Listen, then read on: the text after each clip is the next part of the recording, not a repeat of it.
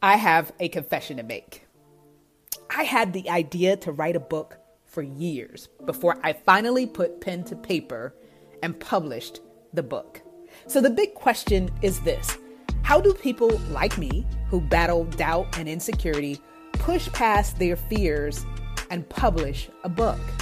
Well, that is the question, and this podcast is going to give you the answers. So join me as I bring you behind the scenes interviews and insights so that you can move forward and publish your book with boldness and courage. My name is Coach Tam, and this is Publishing Secrets.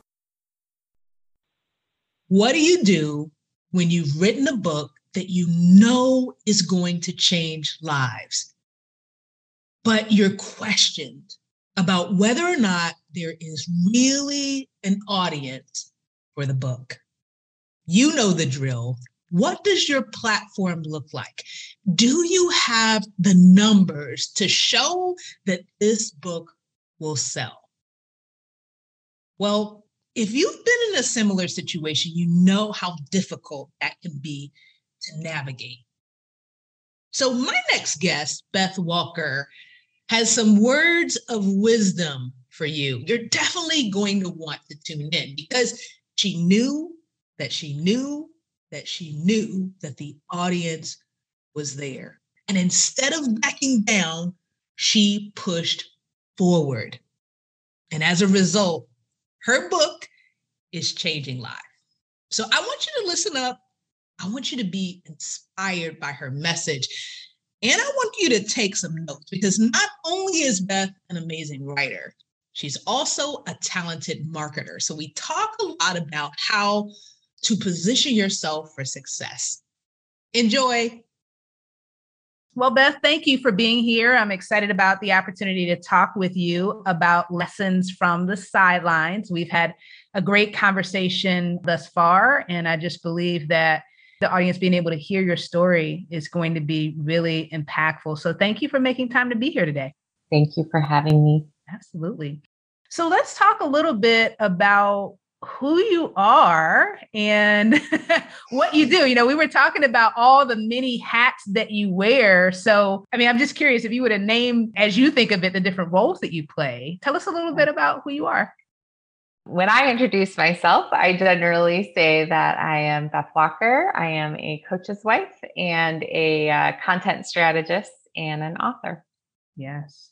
Juggling many things. Yeah. But I believe, based on our conversation, doing many things well. And your mission with this book, Lesson from the Sidelines, is to encourage other women to have their own individual calling, even though they have these different roles that they're playing. So talk to us a little bit about why that mission is so important to you.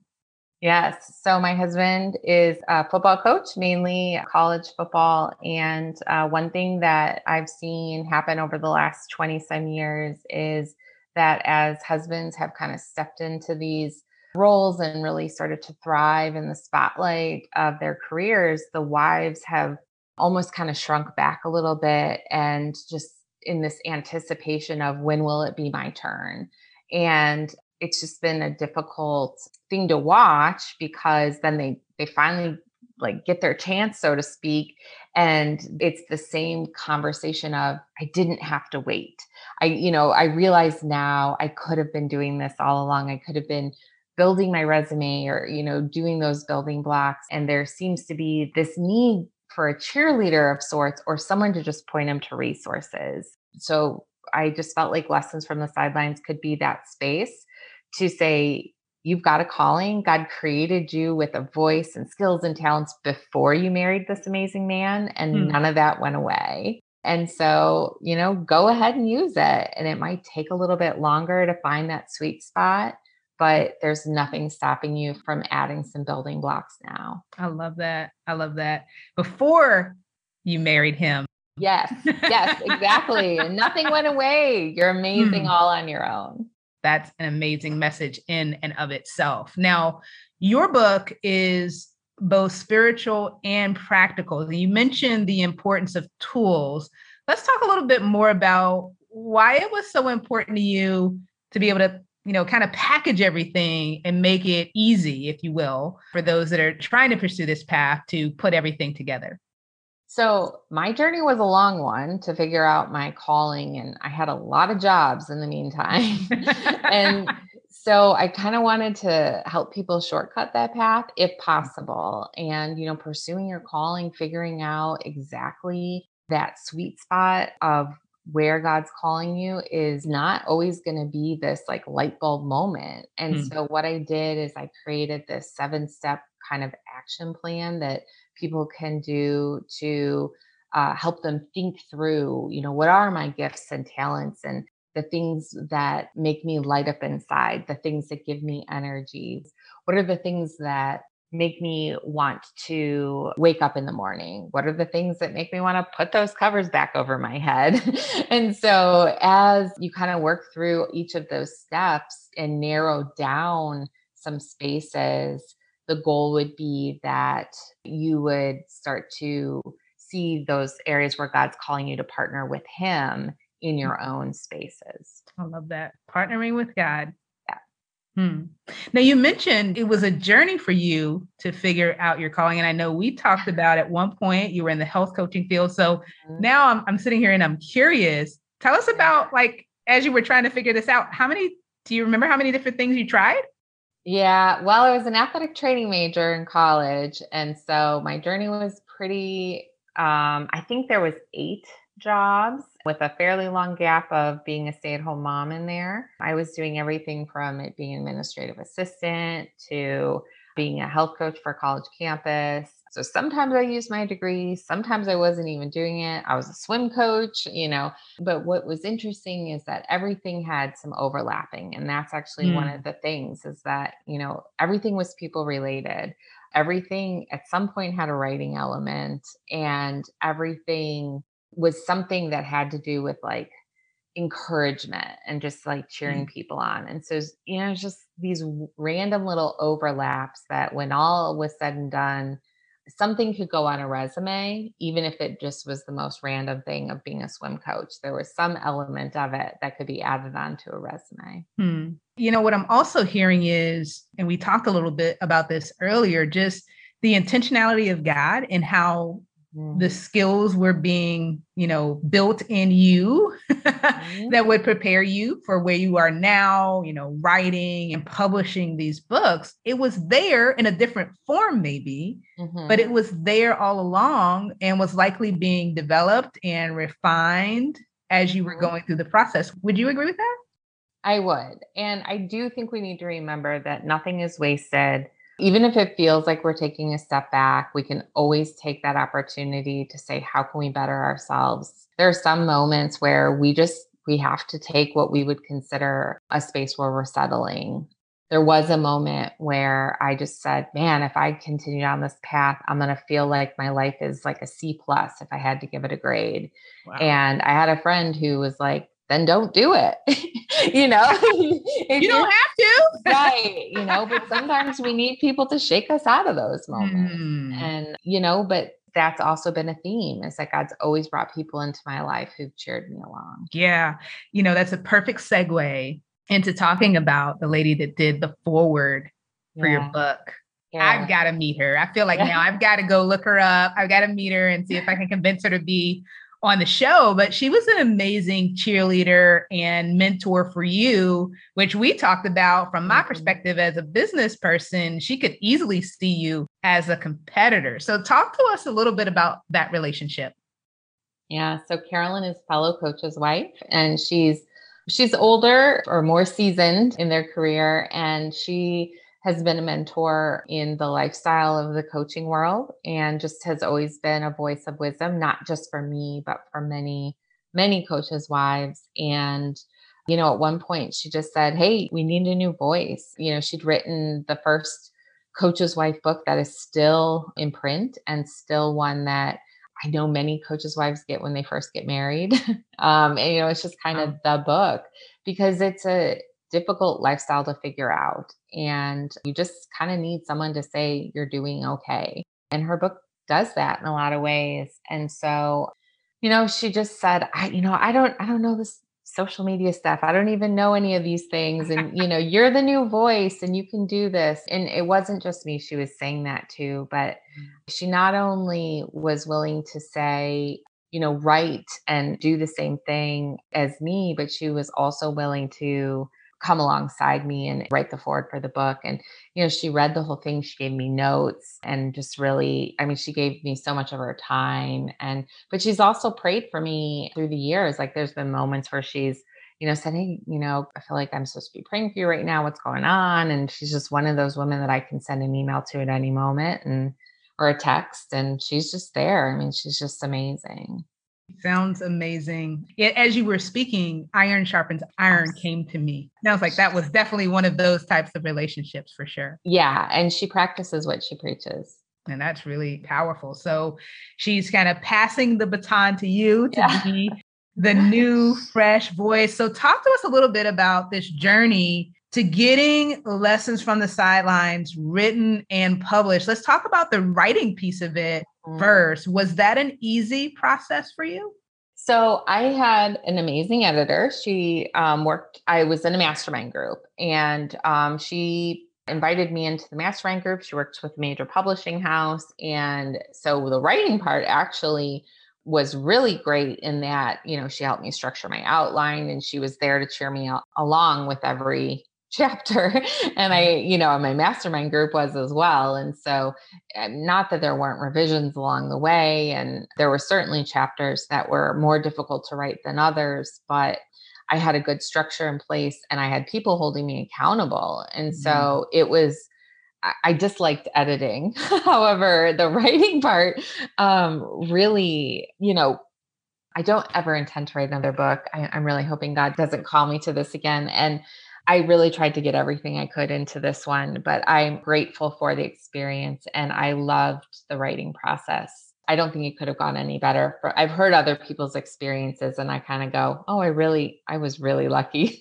Yeah. It sounds like you had the perfect combination. You had a mastermind, which is a group of people coming together. You guys are all working towards similar goals. You're holding each other accountable. Huge believer in the power of masterminds and participating in them and host them myself. They're really powerful. But then I want to talk a little bit about this because your editor setup is like the author's dream because you have someone that edits for traditional publishing houses working on your manuscript. What was that like for you?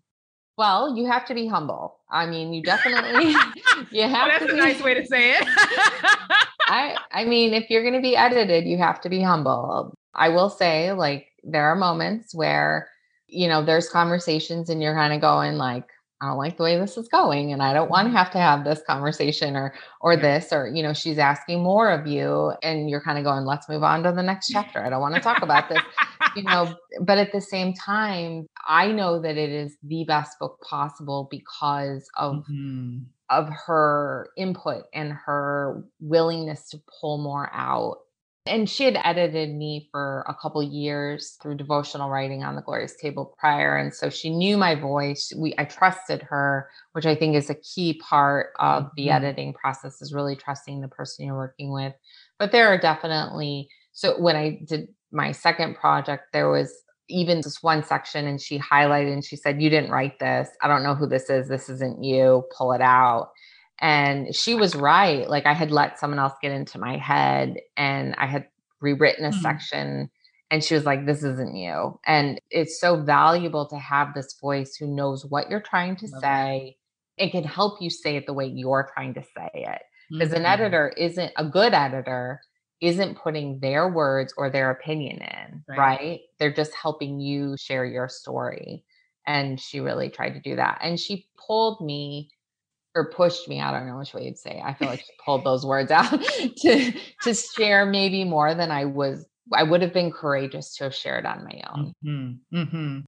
Yeah, and this is a really important point, I think, for our listening audience, because sometimes I talk to aspiring authors and they want to keep their manuscript close to the vest.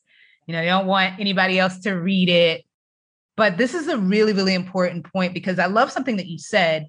I know that my book is the best it could be, right? And that's really important because ultimately the book is something that's designed to impact other people. I mean, it's not really for us as the author, it's for the audience, right? So it's about giving them the best possible experience and best possible product that we as authors could give them. So I think that's a really important point for our listening audience to hear.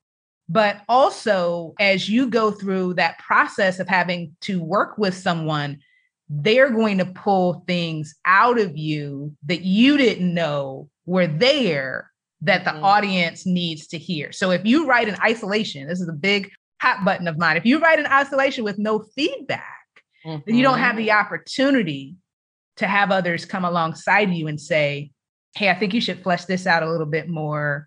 Yes. What about this? You know, and so you end up, although it's safer and it might feel better, it's probably not going to be, as I would argue, as relatable to the audience, because some of those tough experiences that we don't want to share are the ones that really impact people. At least that's what I've heard when I talk to people. Is that, well, that was my favorite part. And I'm like, well, that wasn't my favorite part.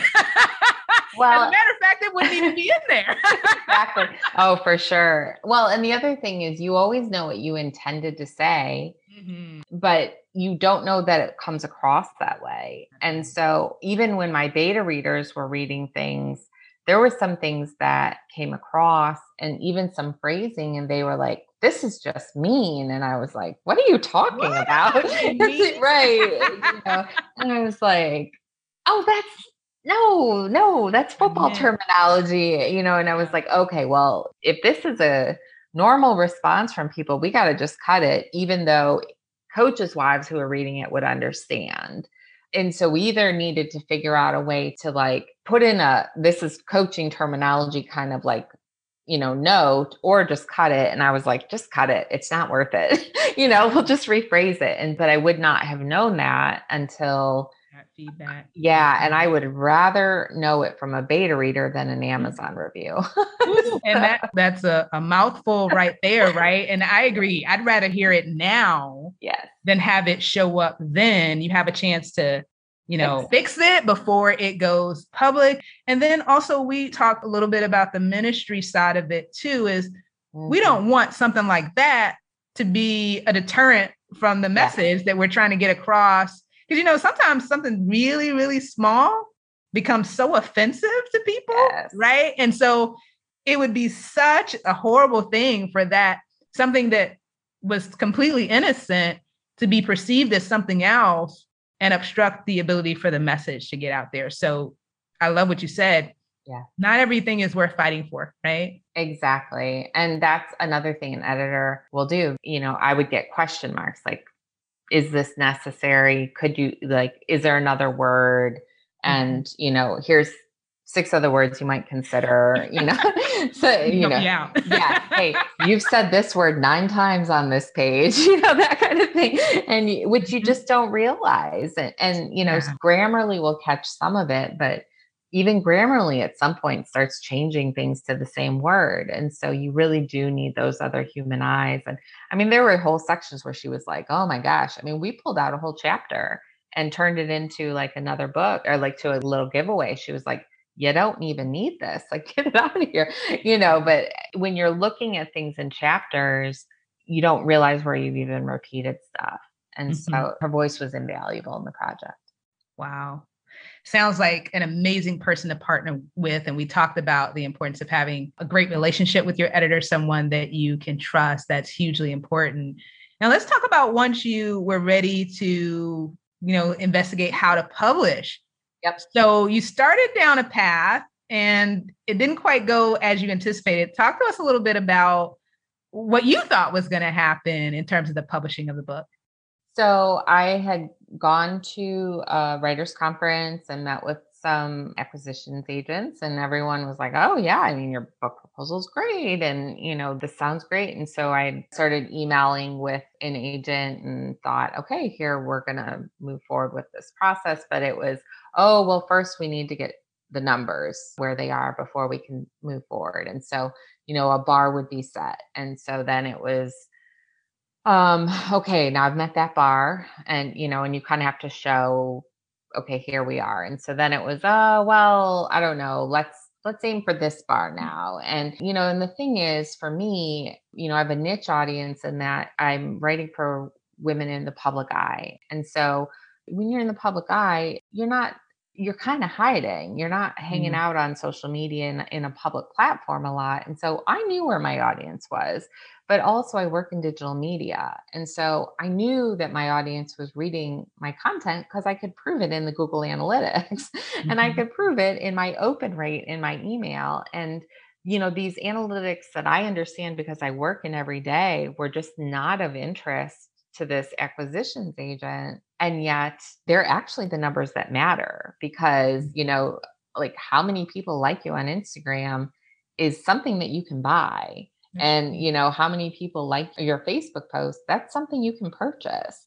And so to me, I was like, I could falsely inflate this information for you, or we could work in real numbers that are actually of value. And so it was just this, I've got 16,000 women I interact with every day in a private Facebook group, just didn't matter. And so it just became very frustrating in the sense of like, my comp book and the person who's going to be writing the intro. I mean, her book's been in publication for over 10 years and it's sold like however many, thousands of copies. Like, what in the world? What's the problem here? It's been, it's in its third edition, so it was just very confusing and frustrating. But I think what ultimately came down to was I needed to go with the publisher that understood my buyer persona and who understood my audience. And that ended up being FCA, or a publisher that works with FCA. Let's talk a little bit about that because I love marketing. Now that I understand it better, when I wrote my book, I did not understand marketing, but you will find out very quickly that you need to understand marketing better as you move more and more into that writing space. So let's talk, because this is something that you do every day. Let's talk a little bit about what a buyer persona is and why you as a content marketer, because maybe they'll actually listen to you. Why is really getting clear on your buyer persona so important as an author? Yeah. So I'm pretty sure I've heard you say this before, but you're not writing for everyone, right? You're only writing for a specific audience. And so, it's the people you're called to serve. And so you're writing for this, semi-fictional person. And so for me, I can picture that person in that it's me, right? It's the other coaches' wives. But it's also expanded a little bit. And this was an area where my editor helped me as well, in the sense that she was like, this isn't just coaches' wives, this is pastors' wives, and this is anyone in ministry. And I kind of chuckled because I was like, of course it is. I mean, pastors' wives have been some of my best mentors, and so like for her, she was able to envision a little bit broader because of her life experiences, and who she works with. But the reality is that it's those overlapping spaces. And so as you start to fill out that buyer persona, and there's templates online, but you start to think about, where does that person live? What does that person value? What are the spaces where they're interacting? And, what's important to them? What's the pain point that you're trying to solve? And for me, it was this really specific pain point of you don't have to wilt in order to make your husband's career thrive. You can both thrive. And when you do that, your marriage will thrive and you will both be honoring the Lord to the best of your ability. That's really what my husband and I are both passionate about, but it was really the message of the book. I want to talk just a little bit because it was really touching for me, and I believe that it will bless the audience. Talk to us about the role that your husband played as you were pushing forward to birth this additional baby that you wanted to get out into the world. How did he support you through this process? Yeah, well, I kind of said I did not like the editing process very much. So it did get to the point where, you kind of get into this momentum of like, I've got to hit these deadlines. And he just had to take on more. And so we had a lot of our marriage, especially at the beginning, was him striving to move forward in his career and to achieve, he wanted to hit some goals, and he did. He hit all his goals, won the national championship, whatever, we moved around so we could do all those things. And, as I was pursuing this dream of this book, he did what he needed to do to allow me to hit my goals. And that included everything from picking up more chores around the house and cooking more. And I should say, like, not just cooking, but like, I mean, bacon wraps, pork loin, and, he really but also just like sitting next to me and making sure that instead of being distracted, that I was editing and, being involved in, hey, this doesn't make sense. And like, let's make it make sense. And, just getting that, I think the reality is when you're doing a book project, it's the last mile that's the hardest. And it was just that last part of editing. And it's probably because I saved what I consider the worst chapters for the end. Yeah. But, it was those last chapters I just did not want to confront that were at the end. And, you're going to get through, we're going to do it. And he did. And he was just there for every part of it. And even sharing it on social media and being my biggest cheerleader in any way he could. But, when I had said, hey, my editor thinks I've got a book here and not just devotionals, he was like, let's do it from the very beginning. But I think what I said to you earlier is we both believe that, marriage is partnership. And, part of that means that you're both thriving in the way you're created. And in order to do that, that means sometimes you sacrifice for each other. And so for him, that meant when our kids were little and he was off on the recruiting trail, I was home alone with 2 little kids. And then for me, that meant picking up the slack, instead of sitting in a filthy house and being angry about it, just doing what needed to be done, right? So that we could get through the weeks and serving our family and juggling coaching while he was doing it. Mm-hmm. Wow. I love that story of partnership. So you guys bind together, you have a joint mission to get this book out. FCA says that they're behind you. They recognize the unique needs of your audience. And fast forward, the book gets published. Talk to me about now on the other side of it. What are you up to next? I know you have another project that you've been working on. Tell us about it. So I just released and I self-published a Bible study called Embracing Holy Interruptions. And what was interesting was as people were reading Lessons from the Sidelines, one thing I talk about is our lifestyle of just this kind of open door policy with college kids and, hospitality of just come on in and, be this relational mentoring. And what I realized is that it just felt a little overwhelming to people to kind of do that, but it was intriguing. And so we got a lot of, well, how do you do that? And that seems really overwhelming questions. And I thought, well, it's in scripture. Like, come on, people, and the reality is there didn't seem to be a discipleship tool out there that was structured in the way that I thought, well, gosh, we could do this. Like this seems to be maybe something God's saying, put your voice into this as well. And so I took it's InterVarsity has put together these 5 thresholds that a postmodern skeptic has to step through in order to learn to trust a Christian all the way through accepting Christ. And, it's a pattern that we hear a lot right now with this whole deconversion story. It's also something that I think anyone who's kind of like on their own for the first time maybe goes through, like as they're learning to have their faith be their own. Yeah. And so, whether they're deconverting or they're just kind of going, oh, I want to decide if this is really what I believe. We all kind of go through these, like, is this what I think? And, we do this best in community because that's how God's created us. And so we need mentors. And that's just not something the church, or at least churches we've been a part of, have done a great job of training up, is this mentor role, but it's something that's in scripture and it's something that Jesus modeled. And so Embracing Holy Interruptions just looks at scripture through the lens of inductive Bible study. And so, you're going through scripture every day and you're writing in your Bible, or if you want to print it off and, not in your Bible, you can do that too. But I want you to write in your Bible so that the next time you open it, it's right there as well. And so you're learning a skill, or like if you know those skills, then you're just reinforcing them. And every day for 6 weeks, 5 days a week, you're reinforcing that inductive Bible study skill as you go through, what Jesus did with the disciples, and then how the disciples went on and modeled what Jesus had taught them. Wow. I love that. So this time you self-published the book. So tell us about how that journey differed for you. And you still brought some people into the mix when you self-published. So talk to us a little bit about that self-publishing journey. Yes. So I actually loved self-publishing, and it may be because it was a Bible study, but I used my same editor because I don't know that I could do a project without her. And I also think it's super important to have a professionally done cover. And so that's an investment that I think is key.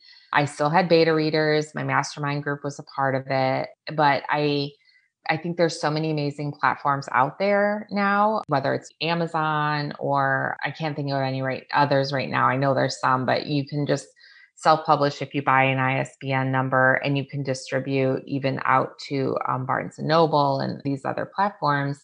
You don't have to wait for someone to tell you your voice matters, like especially if you've done the work with the buyer persona and you know that your target audience, like for me, people were saying, I want to learn how to do this. And so for me, I was like, I already know that people are asking this question, and I know it's the audience that I serve. And so I'd done the work to build my buyer persona. I was serving my audience already, and they're asking me a specific question. So it made sense to just create a tool to serve them. And so if you already know that you're doing that, why wait and then give someone else a larger percentage? I mean, why not just publish it? Why not just publish it yourself, right? And you still talked about things that you did to make sure that the quality was still there, still bringing the editor in, still doing the cover, still having the beta readers, the masterminds. But the thing is that it was possible for you to put out a really quality product that you knew your audience was already looking for, and you get to keep more of the profit from the book, right? You have more control over what's done with it. Like there's so many benefits, and there's always pros and cons to every decision and every path that we take. But yeah, I mean, I think that's an amazing lesson for our audience is sometimes it does truly make sense for you to explore that self-publishing path. And it doesn't mean that you have to put out an inferior product, because I think a lot of times people think if I self-publish, it's not going to be as good, but you can put out a really good book that you know connects with your audience, helps them with the problem that they're dealing with, and self-publish the book. So thank you for sharing that story. Well, let's make sure that folks know how to get in contact with you, get their copies of the book, and see what you're up to next. What's the best place for them to go to keep up with you? Everything can be found on my website, lessonsfromthesidelines.com. I have a shop link that brings you out to all of my published resources and also to all my social media. Awesome. So please go check out Lesson from the Sidelines. Check out these amazing resources. And if you know anyone that's a coach's wife or maybe a pastor's wife that can benefit from this book, please make sure that you share this episode with them so that they can learn more about how they can find and pursue their own individual calling. Well, Beth, I appreciate you being here with us today. Before you go, I wonder if you could share a word of encouragement. And you shared so many today, but you know our audience is one that's pursuing this path of writing and publishing a book. And you have such a great experience because you've done traditional publishing, you've done self-publishing, you've had the audience, but according to industry standards, couldn't prove it. There's so many things that are in this interview that are just going to be so powerful for the listening audience. But I wonder if there's just one final piece of advice that you would share with someone as they're taking the journey as you have. I just think that the most important thing to remember is that if you're partnering with God and you've done the work, and you know who your audience is, you don't have to wait for someone else to tell you that your voice matters. So if you know who your buyer persona is, your target audience, and you've got a great book out there, don't hesitate to pull the trigger. Well, I hope that you have enjoyed this week's episode of Publishing Secrets, where our mission is to inspire you to write, publish, and profit in a way that honors God. If this episode has been a blessing to you, go ahead and hit that subscribe button, then rate and review. And if you want support in your journey, whether you are a current author or an aspiring author, then join us on Facebook in the Christian Authors Network. Wherever you are in your journey, we have the best next step for you. So join us there and get the support that you need to make the impact that you have been called to make. Until next time, God bless.